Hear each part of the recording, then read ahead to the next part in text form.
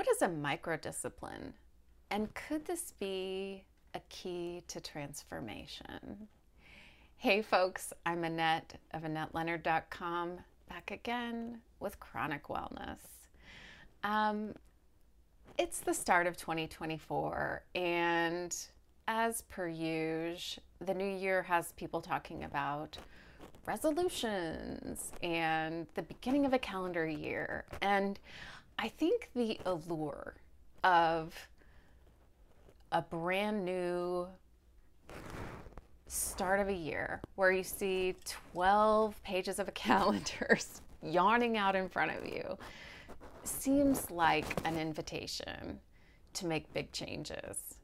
And I have now been on the planet long enough to know that when I make grand gestures, when I vow to make huge overarching changes, more often than not, the code for its demise is written into the way that I began, which is to say that it is really rare for those sweeping gestures and those giant promises of starting this week, I'm going to get up 3 days and I'm going to go work out at a time that I've never woken up before, doing exercises that I don't even yet know, with a commitment and a fervor, the likes of which I've never seen before, is,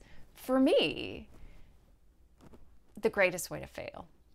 And so I was introduced to the idea by one of my favorite poets, David Whyte, the idea of a microdiscipline. What is a microdiscipline? It's just what it sounds like. It is a miniature discipline. It is the way to make incremental, minuscule, infinitesimal, tiny changes in our life that over the course can make a very big difference. It's often said that we are our decisions. We are our actions. And yet, most of the time we're creatures of habit. And it is not a simple thing to change our habits. And it's for that reason that I think this idea of microdiscipline is very valuable, because waking up and changing our whole mind, not simple, but waking up and deciding to make tiny changes, for me, is oftentimes a better way to approach the system. So here are some examples of what I mean by micro changes. Rather than saying, I'm going to get up and start a whole mindfulness practice where I'm going to sit on the cushion for 30 minutes, 5 to 7 days a week, I might decide I'm going to set my alarm to go off once a day. And when it goes off, I'm going to do a body scan. And in so doing, I'm beginning a mindfulness practice. No, I'm not doing it 30 minutes at a time. But the seeds of its renewal is in its doability, is in the fact that an alarm goes off, I turn it off, and in that moment, I just pause, I take a few deep breaths, and I do that body scan.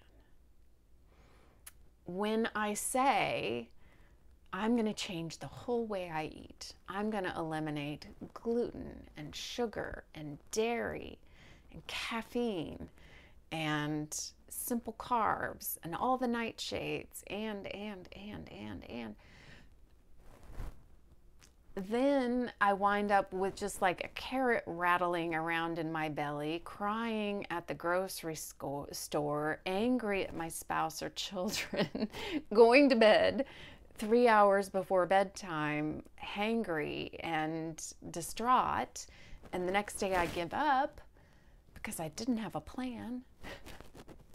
Whereas if I decide a sight I want to set myself toward, I'm curious about this way of eating, and I decide I'm going to menu plan for one meal that week, eating that way, then I might be setting myself up for success because I haven't bet the whole farm on eating that way. I've just decided, hey, I'm going to go on Pinterest and find a meal that represents eating that way and see if I can do it for a meal.